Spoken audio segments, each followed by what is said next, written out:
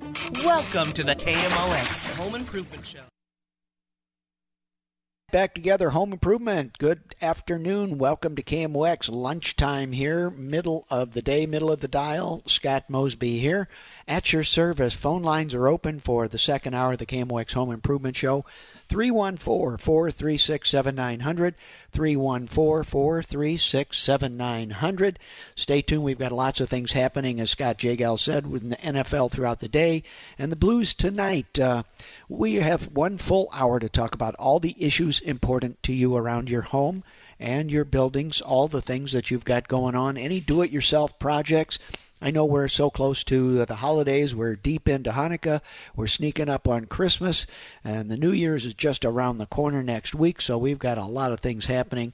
Maybe you're just fixing things up for the guests, or perhaps you're just done and you're going to take it up after the holidays. 314-436-7900.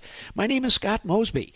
I own Mosby Building Arts. We were founded in 1947. So we are now 76 years old and founded by my dad, evolved in many iterations to the point that now we are a full design and architectural firm as well as a construction company. And, we've learned over the years, and this really is my dad's vision, and it's been borne out in many other companies, around St. Louis and around the country, called Design Build. And what that is, if you think about Frank Lloyd Wright and you heard about kind of the Bauhaus, his concept was throw all of the craftsmen, designers, and everybody together in one team and really just make them get along and figure out how to build what the vision was for that building. So the vision might be, falling waters or whatever. But the point was, back in his training, was you had architects and you had stonemasons and you had carpenter and you had and they all had to figure this thing out together. So teamwork mattered. Well, we came through after World War II where the architects were drawing plans. They'd go out to bid with a contractor. They'd select a contractor. Off you'd go and start building the projects. Frankly, my particular view is as architectural fees were negotiated down and down and down, the architects delivered fewer services for those fees, and a lot of that responsibility was shifted to the contractor, which frankly kind of makes a little bit of sense because the contractor gets most of the money and has most of the warranty responsibility. So my father really wanted to get in early with the architects so that he could kind of read between the lines. The homeowner wanted this and didn't want that, but there was a reason that they would discuss at that point in design that was ever so important to the contractor and the builders, trying to figure out how do we hit the mark for the consumer. We have a client and they're going to be happy or not based on whether we put this light switch on this side of the 2x4 or that side of the 2x4. Frankly, as architects wound up specializing in bigger and bigger and bigger projects, frankly, then residential construction kind of was underserved. And we started drawing plans. My dad started drawing plans for screen porches and bathroom remodels, simple projects that permitting was allowed to do, and he'd get the building permits because there was no serious structural work, or we'd get it stamped by a structural engineer. On and on till really my time in Mosby Building Arts was it just made so much sense that the architect would be part of the company along with all the builders, constructors, managers, and frankly, if you don't haul the trash away and you do a great job on the rest of the project, but there's a big old pile of trash out in front, and that's what the homeowner experiences every morning and every night when they leave and come back, it's a little frustrating. So the simple things mean a lot, and that's kind of, so we've evolved into having architects, aging in place specialists, certified bath and certified kitchen designers, and we bring the construction team in very early so that everybody gets a vote, because the reality is the homeowner doesn't care. They care whether we get it right. I don't care why you got it wrong. You guys all get together and you make it right. Well, that's kind of how we're built, and it takes time to get everybody together in a room. So even when you have a great relationship between the architect and the builder, and for us, they're all in the same building. They're literally desking right next to each other, and it's still communication is tough because most of the construction is decentralized out around the St. Louis area, and so you can't just go around the corner and talk to the architect and say, what did you mean by this? So it's done by phone. We do a lot of Zoom meetings between the designers, the product suppliers. It's like, that thing's going to have a such and such. You need to be able to lift that sink up a half inch in order to do this. Anyway, so design build has evolved into what Mosby Building Arts and many other companies around the area. And on the very large projects, when you have a time schedule, design build, believe it or not, is significantly faster than bid build because it takes, generally it can take a very long time to draw a set of plans. And then what really takes time, and I say this often, we can go faster than you can as a consumer because we're going to ask you 100 questions. And the design is going to reflect the answer to all those 100 questions. As many of those questions, you choose to either answer those questions or have us answer them for you. And it moves right along because oftentimes people say, you just make the decision for me. And then we ask the 3 or 4 questions that clarifies the exact things that we really can't make those decisions. We get what we need and off we go. Let's get going with my friend Art. Art, good morning. Welcome to KMOX. How can I help you this fine day? Yeah, Scott. Yeah, I just want to wish you healthy and to have your mental transmitter batteries supercharged because there's nothing better than having some corporate intelligence and background for the people that are being replacing you. But I used to pass by Goodfellow Lumber Company at Goodfellow and Natural Bridge. Oh, yeah. And some years that burned down. Yeah. And you're always talking about urethane treated lumber in the interior. And haven't served some time overseas there with respect to the Oriental way. They just go ahead and burn down the buildings around the perimeter of whatever started the place. Wow. But getting back to the Goodfellow Lumber Company, I used to set pins up at Natural Bridge. I'd go ahead, make my 15 cents for 10 frames, go by Ted Drew's Custard, and walk down that Goodfellow long and narrow stretch of sort of gloomy area. And I'm just sort of wondering, with respect to the modern-day home, what do you recommend with respect to fire prevention? As far as, would you just say 1 or 2 fire extinguishers is all that is really required? Well, frankly, by the time the home is built, most of the opportunities for fire prevention have passed. Our responsibility as homeowners then get to the extension cords and the multi-plugs and loading up old circuits. So yes, I do recommend I have 4 fire extinguishers in very inconvenient places. So right underneath the kitchen sink is one. I have one in the garage, and I have one then in closet. So my wife is not a real fan of where I put my safety equipment, but I hope that you fall over it when you need it. But yeah, so fire extinguishers, but really, and this season right now is probably one of the riskiest Art for fire risk because we're bringing in live trees, which is tinder, then putting electrified lights on it. Thank God we're on to LEDs, which aren't hot anymore. They don't cause those fires in the same way. But likewise, most of the building code and the fire code is, and I had it with, in the first caller here, with Jay, it was making sure fire stops are in, drywall is used for a fire separator, we've got draft stops that we put up there, even little things just to keep the air from moving through a cavity.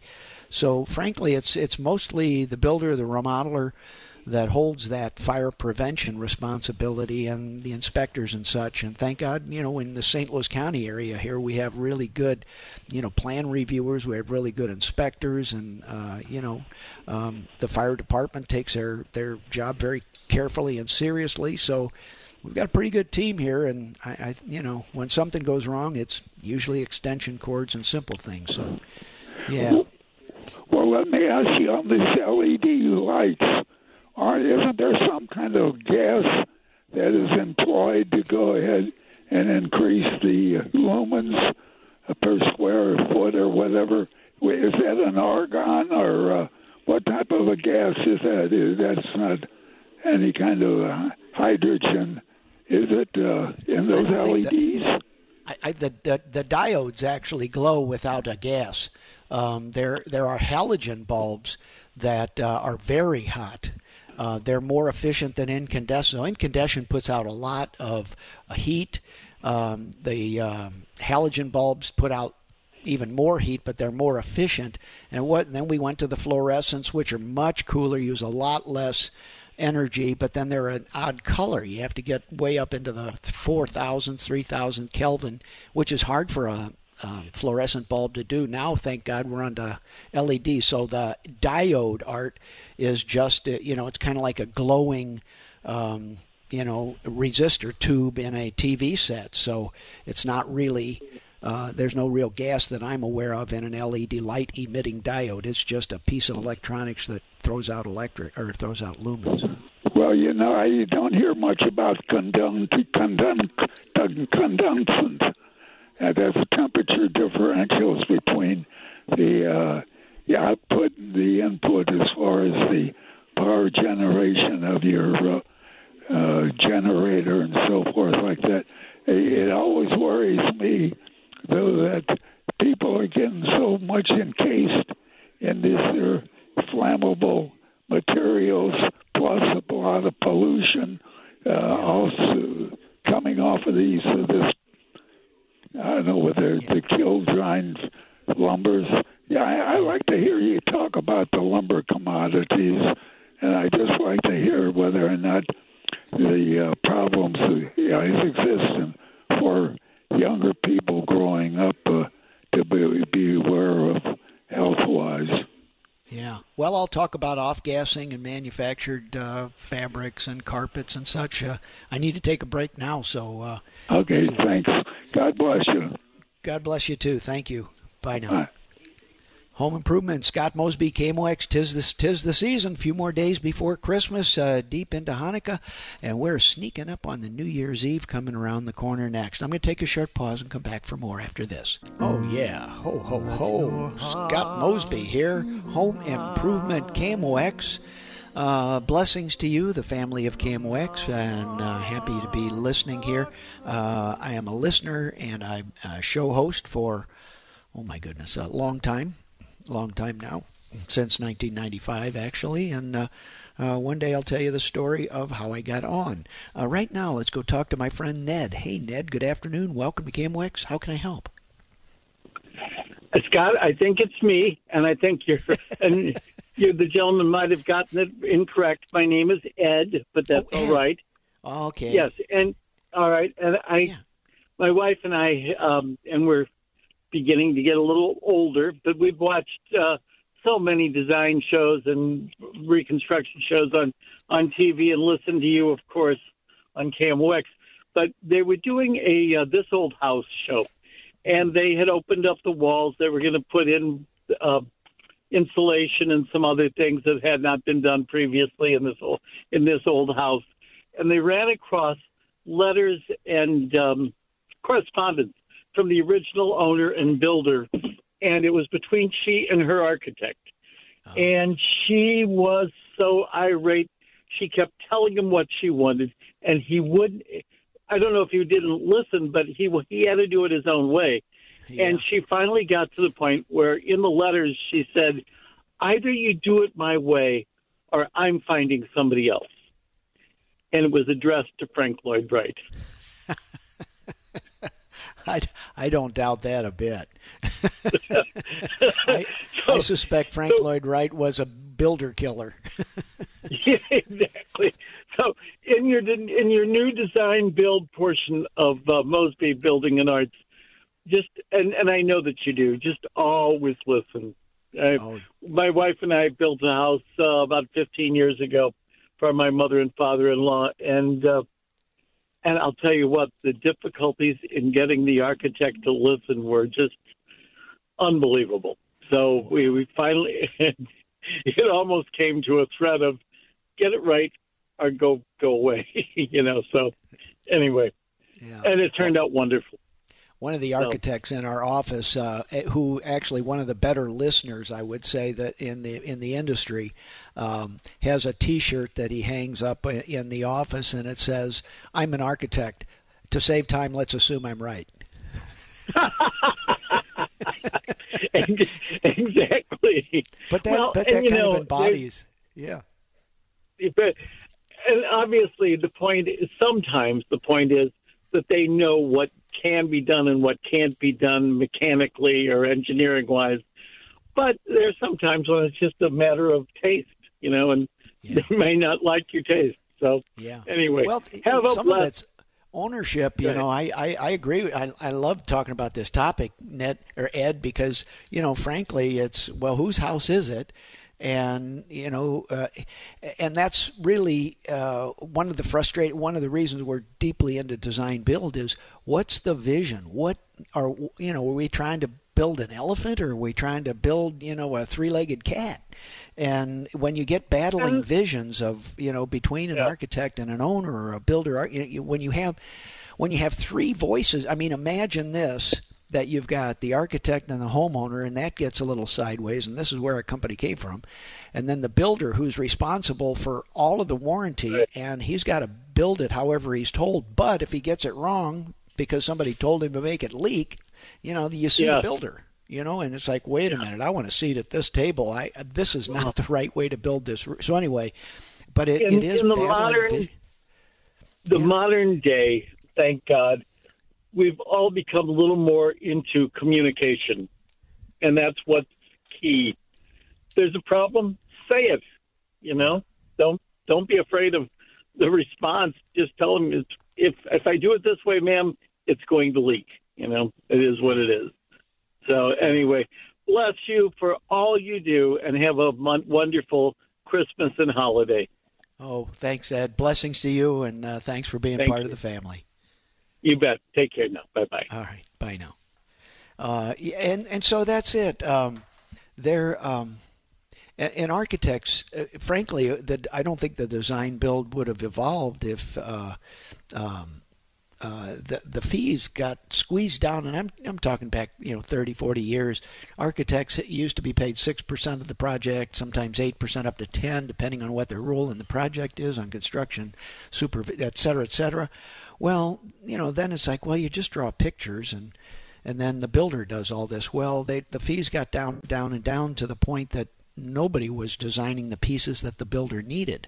And that's kind of how my dad went into it was, I still have, 100 questions to ask, which are related to design and style and layout. And, then, right where this sink is planned. And for us in remodeling, oftentimes we need a pipe to go right down through the center of a structural element. And yet, if we're part of the design team, we can actually change that design so that we avoid a lot of those change orders. So, frankly, in our business, if we have there are two kinds of change orders. One is an owner-initiated change order. Generally, when the relationship happens, when the construction team is doing a good job and they have a good relationship, it's like, well, gosh, if I've got you here, can I do the powder room too? So that is then a measurement of accepting. The homeowner loves us; they want to do more work. But if we have things where we're actually saying change order, because there's something in the way, in the design build, that's something that we look at from the leadership and management direction is, did we miss something on doing our homework? Because design was part of figuring out how to do this. And, we do make mistakes like everybody else, but our job is to try and miss those change orders. So we're not a big fan of change orders either, because generally we don't get to, to prepare for them with the same lead time that we do for a whole project. Anyway, phone lines 314-436-7900, 436-7900. My name is Scott Mosby. I'm in my second to last show of my KMOX career. I will be back. I'll be throughout the year, and I've enjoyed Rich Orris, and we go back. We've been working together for almost 20 years, maybe more. And he will follow me up here on KMOX. So this is Scott Mosby, KMOX. I'm going to take a short pause and come back for more right now after this. Can you bring me something good? Bring me something good, Santa. Ho, ho, ho, ho, ho. Yeah. I love Christmas music. I love the season, the whole thing. I've got a good friend that just does not like Christmas music. Can you imagine? And he goes to great lengths not to be around Christmas music. And there's no way to escape it this time of year, so I always feel for him that it's like, wow, you don't like Christmas? No, just don't like Christmas. Oh, well, good luck with that. Anyway, let's go to my friend here and talk about Lenny. Hey, Lenny, Scott Mosby here. How can I help you this fine afternoon on KMOX? Hello, sir. Me and my brother are having a little bit of a discussion. I do 90% of my own work. My wife's my designer. My brother's a 30-year carpenter, so he knows things. I've been kind of building, while other guys golf and hunt and fish, my hobby is to fix houses up, and then live in them for a while, and I've built up my equity and all that stuff. Yeah, my wife's nice my wife's a little tired of the neighbors, even though I love where I'm at now. Where I'm going with this is she's wanting something like 20 acres, and I don't really want to dig a foundation. I don't want to put in a well, all this kind of stuff. So what I'd like to do is rehab an old farmhouse. But with all the equity I've built up and the cost of things now, I'd probably be getting about 6 out of this one. At least that's what realtor says. Mm-hmm. For me to go into another one and fix it up, you're going to like $800,000-900,000, which isn't undoable. It's just a matter of, he says, for that kind of money to rehab an old farmhouse, you'd be losing money. It'd be better to just buy land and build a new house on it. What are your thoughts on that subject? Yeah. Well, I kind of agree. Number one, I like your model. Your business plan of what you're doing is a great way to do it. In especially now because we've underbuilt housing for 10 years. So the housing industry, which you're part of, has a big IOU. We just haven't made enough of them. So even though the economy is not doing too well, the price of housing and construction work and the shortage of construction workers, of which you are one as well, the price just keeps going up. So my endorsement to you is keep doing what you're doing. So I like your business plan on that level. But I do tend to agree with the realtor because when you go out to rural, then the land is the goal. So your wife, she didn't care about the house. You can make a house anywhere. Right. So she's drawn her the 20 acres. So now the 20 acres is the perceived value. This is kind of the economics of the whole thing. And your house, your skill, her design, all the neat stuff is less a smaller percentage of the appeal of that product, if you will. So I tend to agree with your real estate agent. And whether you do this on your own, it may be an issue of capital. Can you afford to have that 20 acres and house and still have working capital to come in and buy a house and fix it up and flip it? Because you're going to be, I think, in pretty good stead either way, even though times are not strong for building. Interest rates will come down. There's still a shortage of labor. There's still a shortage of good houses. If you're going to create good houses, somebody will buy it, maybe not for the price that you want, but you'll get paid for your time. So, but I do agree with the realtor on this one. When you're on a urban or suburban neighborhood, then the house is the greatest part of the value, unless you have this killer view or 3 acres or whatever. Well, that's what I currently have. I'm on a lake, 3 acres, and all that kind of stuff. So that's why I don't want to get rid of it. But neighbors are neighbors.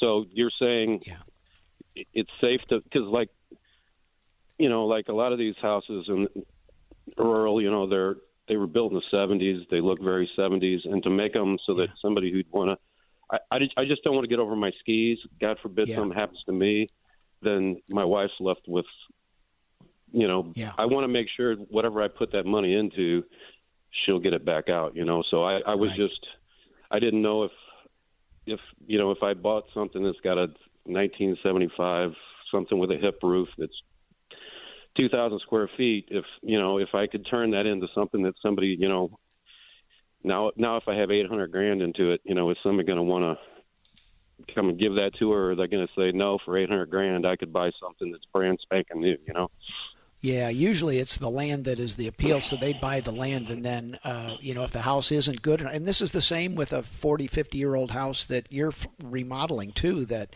if the neighborhood has turned into a tear-down neighborhood where the dirt's now worth $300,000 to $500,000 for the building lot, or $1 million, then the house, then the value of the remodeling is a much smaller part, so what we do to add value is a smaller percentage of the whole thing. You're kind of into that whole thing with the 20 acres too. So I think you're seeing it right. And I think the questions you're asking me are the right questions.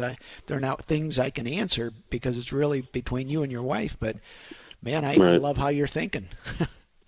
All right. Thank you, sir. Yeah, it's I don't know. If I ever have to move, it's going to tear my heart out. But you got to keep happy wife is happy life, right? So and keep in mind that you can build and improve and remodel, and as long as you pick a good neighborhood, then it's that money is going to come back to you, to the value of what you've improved. But when you get out in rural areas, then the whole it's people don't buy land because of the house; they buy the land because of the land. So yeah. Okay, well, yeah, I don't know. Like I said, my brother's, you're crazy for doing that, and but I figured it was pretty much a coin toss, but I just wanted to get a expert, or if there's any realtors listening, if they want to throw in their 2 cents in this last half hour, but. Well, Lenny, you may be crazy, but every important thing that happened in the world's history was done by somebody who's been told not to do it. That's true. Or that it can't be done. So, and it's your life, and what if somebody? How many times did Steve Jobs get told you can't do that? Well, how'd it go? All right. You're correct. Good luck to you. All right. Have a good holiday. Yep. Bye. Thank you. Blessings to you. Bye now. Home Improvement, Scott Mosby, KMOX. Interesting. And I've often thought about this because, I look back at my career and, frankly, I went to school at Mizzou, Columbia, Missouri, and there just was not enough housing. There was no place to put students. And I remember thinking with the skills that I had and the experience I had, I'll just, buy houses, fix them up, rent them or sell them or whatever.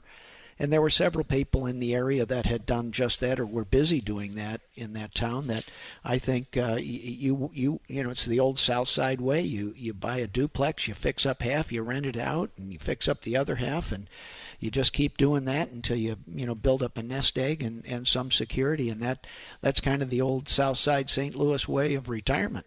And so that version of it's a mini real estate business, and it's kind of what Lenny's doing. And it's a good model, and sometimes a very good. And in fact, many of my retired contractor buddies are doing that. They're just buying a house, fixing it up because they still love it. Some of their businesses grew to a place where they weren't really doing much construction work anymore. They were doing the business of it.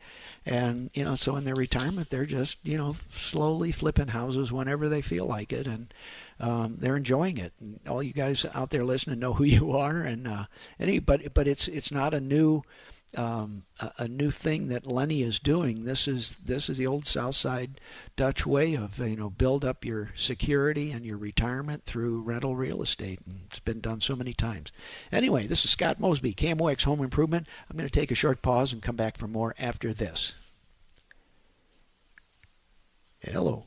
Whoops, maybe not. Maybe my producer is away. Anyway, Going through Leonard, I do want to get back to two things. One, Art brought up off-gassing and building materials and formaldehyde. Formaldehyde was the history. So keep in mind, a lot of these building materials, when you have fabric that, you buy a couch. Well, oftentimes it's a man-made fabric. And then the stuffing inside the couch is also a man-made foam material, and the finish on the feet and the wood part of the couch is also off. All these building materials off gas. And Art was alluding to, in his version of a sick building syndrome, or SBS, sick building, and all it is when you take all these newly manufactured things. He was talking more about lumber. Well, lumber does off gas, mostly moisture, but the point being that you build a new house, the idea is to ventilate it well, because all those man-made materials are all off-gassing as they age. It just like concrete cures over the first 30 days. Well, concrete off-gasses, if you will. Fabric off-gasses, the glue. So now we've gotten the formaldehydes out of many of these building materials. Formaldehyde was just one of many. So just be aware that as we go into building and remodeling, and the paint industry has responded with low VOCs, VOC meaning volatile organic compound, or something that's kind of nasty for you and I to breathe. So the point being that many of the manufacturers have responded. But as we still have a lot of stuff in new homes, and I love all that stuff. Makes a beautiful project, beautiful home, and a wonderful place to live. We just have to remember, open the windows, air out the house every now and again, get her done. Scott Mosby, I'm going to take a short pause and be right back for more after this. This is the KMOX Home Improvement Show. Sponsored by Reinhold Flooring. Now, Scott Mosby on the voice of St. Louis KMOX. Ho, ho, ho, ho, stuff the truck, churches on the street, collecting items for the homeless in St. Louis. Mosby Building. Hey guys, Glover here for my friends Mark and Neil Gelman from the Gelman team. So that's clothing for men and women, toiletries, food, miscellaneous. When I say miscellaneous, Metro bus tickets, tote bags, blankets, sleeping bags, if you're outside, whatever you're putting on to go shopping, that's the stuff that matters to stuff the truck. So that's Mosby Building Arts, 2 locations, the Kirkwood Studio, 115 West Argonne, which is right across the street from the Kirkwood train station, down the street from Billy G's, and right at the intersection of Argonne and Kirkwood Road. The main office is back in the industrial section, not so clean and pretty, and that's at 645 Leffingwell Avenue, right next to the Puzzle Warehouse. We're right by the Big Bend exit of Highway 44. So anyway, if you've got anything, and you've got closet stuff, you know who you are.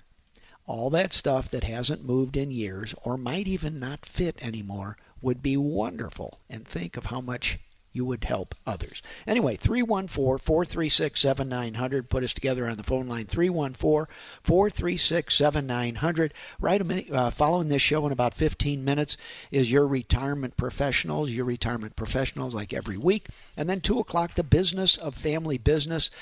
And then we're into the holiday season and football. So it's 3 p.m. We have the doubleheader football. The first game, Cincinnati Bengals and the Pittsburgh Steelers. Second game following that will be the Bills and the Chargers. Lots of things happening. We have nice, pretty good weather today. I know maybe it's going to brighten up a little, as I understand. Tomorrow, a little bit warmer, 67, and on Christmas, about 63.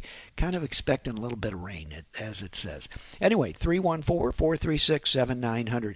I want to circle back around. John asked a question. He had blinking lights with LED lights, LED light bulbs, light-emitting diodes, and then he had dimmers on those. Well, dimmers has become, 30 years ago, you walked through the house, you might see one of those rotary round dimmers, maybe, a few of those. Then dimmers became more and more popular at the same time that these new energy-efficient light bulbs were. Well, the reality is, you know how much trouble you have getting computer A to talk to computer B? Well, that's effectively what we've inserted into the light bulbs and the dimmers thing.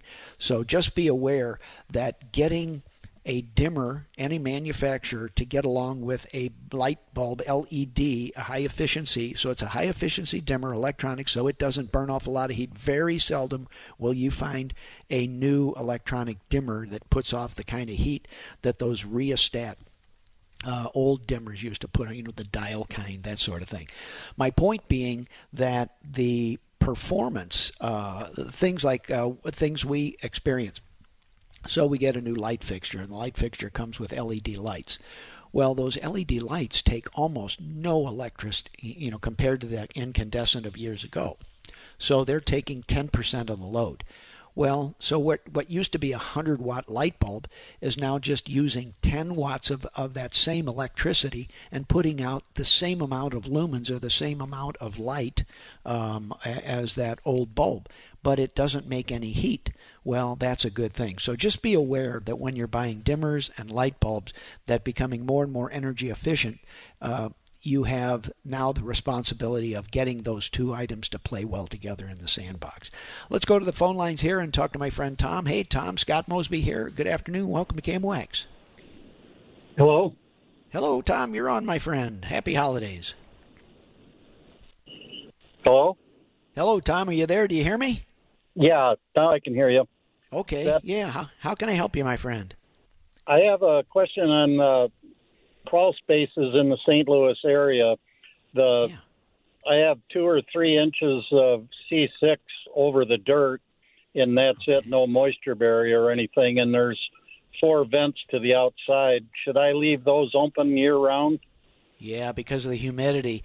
If you had a polyethylene sheet, a vapor barrier underneath that stone, you'd be in really good shape, because that's the important part. The gravel is mostly there to hold the poly down, so I'm disappointed. But it's the moisture, so the humidity down there is going to be 80%, 90%, and if you don't let that air move through there and change it, then you're going to grow mold and mildew, and it's just going to be wet all the time. But if you were to enclose that, you can enclose it and you can insulate it, but then you have to run a dehumidifier to drop the humidity there. Otherwise, you're going to grow all kinds of little nasties in there, Tom. And then you'd have to figure out how to drain the dehumidifier. Yeah. The typical remodeling project. When you do a right thing number 1, there's a right thing number 2, and a 3 and a 4 in the wings. Amen. So how about if I do nothing, just let her go, or it's been there for about 18 years. Yeah. The only thing that is, your house is built for the standard that has been for 100 years. The only thing that has changed is that we've learned that there is another way that we can insulate that foundation. But then you're putting a swimming pool liner in there. You're putting insulation on the walls. Then you dehumidify. So it's pricey to do anything other than what you have. All right. So yes, there's a better way, and it costs a bunch of bucks. All right. So I'll just let her go then. Yeah. Just kind of pay attention. Now, you can, Tom, you can insulate the walls of that, your concrete block or concrete, whatever it is on your foundation, and that will warm up a little bit. Even though you have those vents, very little goes through those vents in terms of circulation, but it does something. If you were to seal it up, then your water vapor that gets your high humidity down there would have no way to escape, and that's when you have indoor air qualities that the room above will start smelling musty and moldy, and so I'd leave it alone, and or put a vent fan in there. Sometimes you can get these little vent fans that fit in that 16-inch by 8-inch place. So yeah, I was wondering about a vent fan would help somewhat then. Yeah, on the exhaust. So you would pull air out. So you would put the fan in, blowing out, and it would draw the air, inhaled in through the others. So you're drawing air from the house down into the crawl space. Where you do it the other way, you're going to drive all that stinky, smelly, wet air up into the rest of the good house. Okay. Well, thank you much then. Yeah, good question. I haven't had a crawl space, but it's important, Tom, and you're asking a very important question. So thanks. Have good holidays. You too. Thank you much. Bye now. Scott Mosby, Home Improvement. Stay tuned. 1 o'clock, your retirement professionals. 2 o'clock, business, a family business. 3 p.m., NFL football right here on KMOX. Christmas Eve, going to be about 67 degrees. Christmas Day, 63, rainish. Yeah, somewhere, if you can hear my voice, you're kind of in these kind of areas. And just to remember, there are folks around that are less fortunate than you and I. If you're listening to KMOX, maybe it's our role to kind of help others, and you can do that with Stuff the Truck. Stop things by at our office at Mosby Building. Stuff the Truck. Happy holidays, folks. Blessings to you all.